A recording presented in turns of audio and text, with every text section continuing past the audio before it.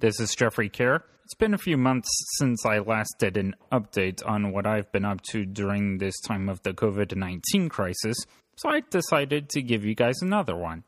In this update, I'll be letting you all in the know of what I've been watching, specifically giving some quick reviews of some movies that have been released this year so far. On June 10th, I watched the new movie Shirley on Hulu.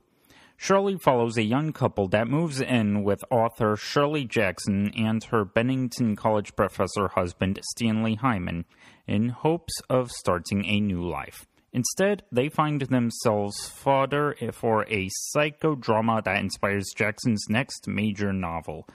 The film was directed by Josephine Decker, and I found it to be a tense biographical film that uniquely comes across more as a horror movie. Not to mention that it's able to end on what I found to be such an emotionally moving finale.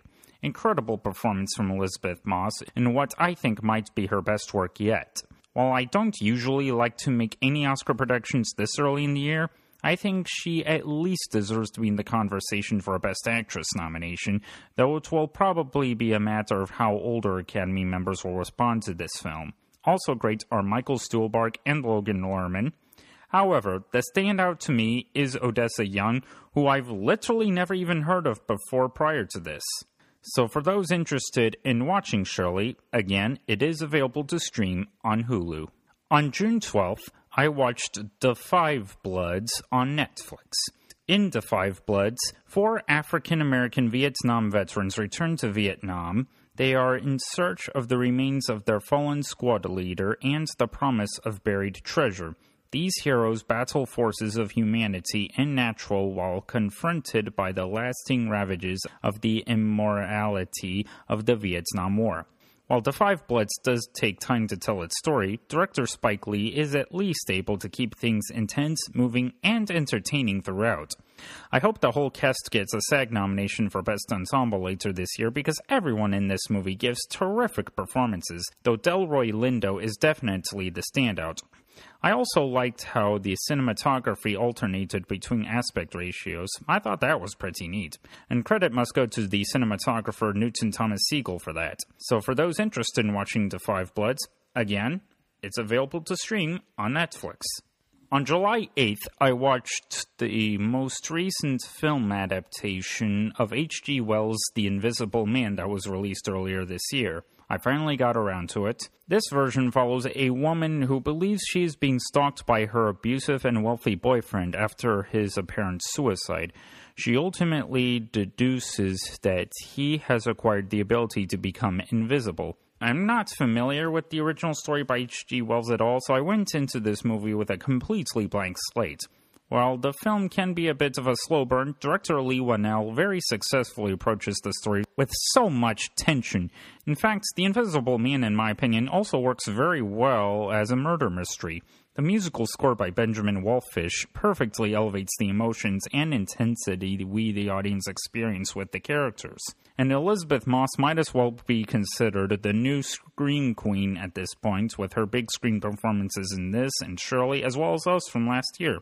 So for those interested in watching The Invisible Man, it is available to rent on all different services such as Amazon and iTunes, etc. On July 14th, I watched Palm Springs on Hulu.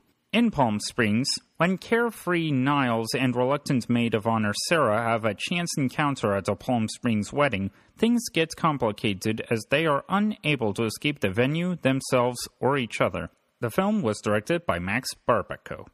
Full-fledged comedies aren't usually my personal cup of tea. The concept of an average man reliving the exact same day over and over again isn't anything new at this point, but I actually really enjoyed Palm Springs. I thought Andy Samberg and Kristen Milioti both shared great chemistry together, had great comic timing, and great character arcs as well. Not to mention that the editing by Andrew Dickler and Matthew Friedman is also quite terrific. So for those interested in watching Palm Springs, it's available to stream on Hulu as well. If any of you are also interested in keeping track of the movies I've been watching, you can follow me on Letterboxd at Jeffrey Kerr. Before we go, I'd like to take this moment to remember some industry veterans we've lost within these past couple of weeks. Normally, I do this as the final subject of my News of the Month series, but since we've already had so many celebrity deaths, I thought it would be a good idea to acknowledge those right now. That way, if we get any more within the next couple of weeks, they'll get their own acknowledgement. Actor Nick Cordero died following a 3-month battle with the coronavirus on July 5th at the age of 41. After having made his New York stage debut off-Broadway in a stage musical adaptation of The Toxic Avenger, Nick Cordero went on to make his Broadway debut in 2012 when he joined the cast of Rock of Ages as Dennis Dupree, which he had previously played on tour. In 2014, he caught the attention of everyone in the industry with his Tony-nominated performance as Cheech in the stage musical adaptation of the 1994 Woody Allen film Bullets Over Broadway. Nick then went on to originate the roles of Earl and Waitress and Sonny, another character that was previously portrayed on screen by Chaz Palminteri in A Bronx Tale. My condolences go out to his wife, Amanda Klutz, who happens to be a fellow Northeast Ohioan like me, and infant son, Elvis. The legendary Oscar-winning composer Ennio Morricone died as a result of injuries he received during a fall on July 6th at the age of 91. Over the years, he wrote music in such a wide variety of styles and has been regarded as one of the greatest and most influential film composers of all time. He scored so many classic spaghetti westerns, as well as films in other genres such as 1982's The Thing, 1987's The Untouchables, 1991's Bugsy, and 1993's In the Line of Fire. At the 79th Academy Awards in 2007, Clint Eastwood presented Ennio Morricone with an honorary Oscar for his magnificent and multifaceted contributions to the art of film music.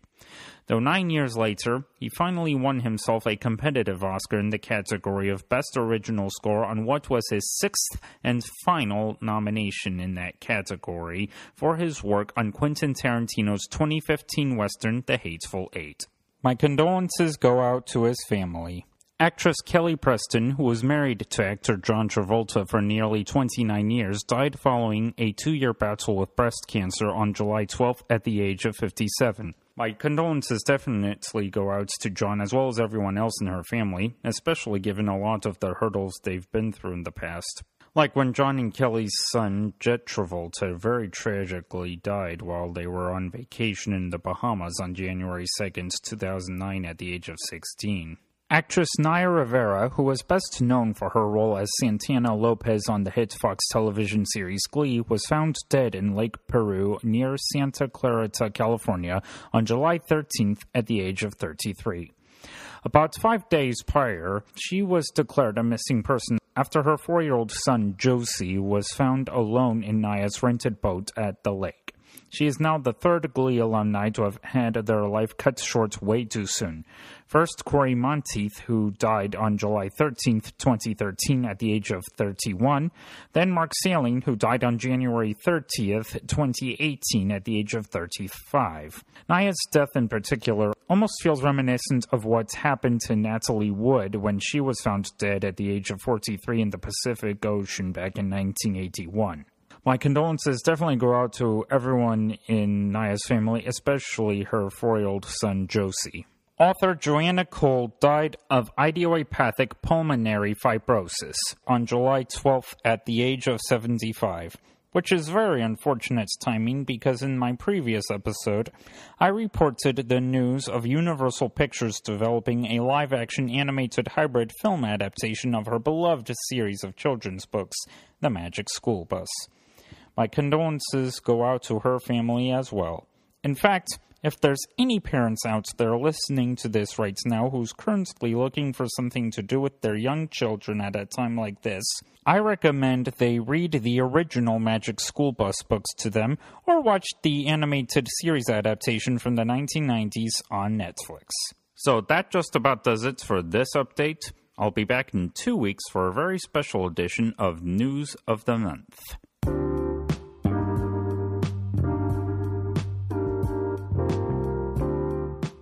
If you like what you've heard here, Please subscribe to wherever you get this podcast. Feel free to rate and or review this show on Apple Podcasts. If you'd like to find more content from me, please visit my website, which is www.carereviews.net.